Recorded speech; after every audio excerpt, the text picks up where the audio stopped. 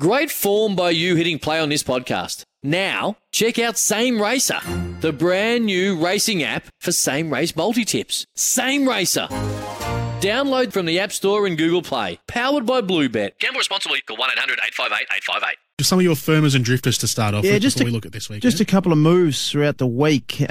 Miller. Now, I didn't tell you to back him before round 19, but I was pretty bullish on him last week, and he's continued to firm. He was $19 prior to round 19. So great betting opportunity there. If you took the $19, he firmed into $12 before last week. He's now $7.20. So he's probably the biggest firmer. He's polled 2 threes in a row. So his 19's into $7.20. The beauty of Betfair, you could have taken that $19 and then you can lay off at $7.20. Like a stock market and like an exchange, you can do that and make money either way. So you're set. You don't have to win. You get your free bets on him. So that's the beauty of Betfair. $19 into $7.20 in the space of 2 weeks. Paddy Cripps, after his 41 disposals, firmed again, second week in a row despite losing.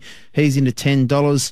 As I said, Brayshaw's drifted again. 4's out to $4.70. He played well. No votes for him, unfortunately. And Oliver, I think he's getting out to a silly price again. I've been confident on him. He won't poll, but 5's out at $7.20. He's still right in the mix in the Brownlow Medal predictor, so he might be value heading into the final 3 rounds. I'd take that as pretty good value. I agree. I just think because he's been quieter the last couple of weeks and he had that injury, even though he's polled well and was right in contention, the other 2 that were right with him probably haven't polled well either. Yeah. But he's just a bit forgotten about, I think. He got tagged and Ace did that great job on him. So, yeah, $7.20, I think that's value.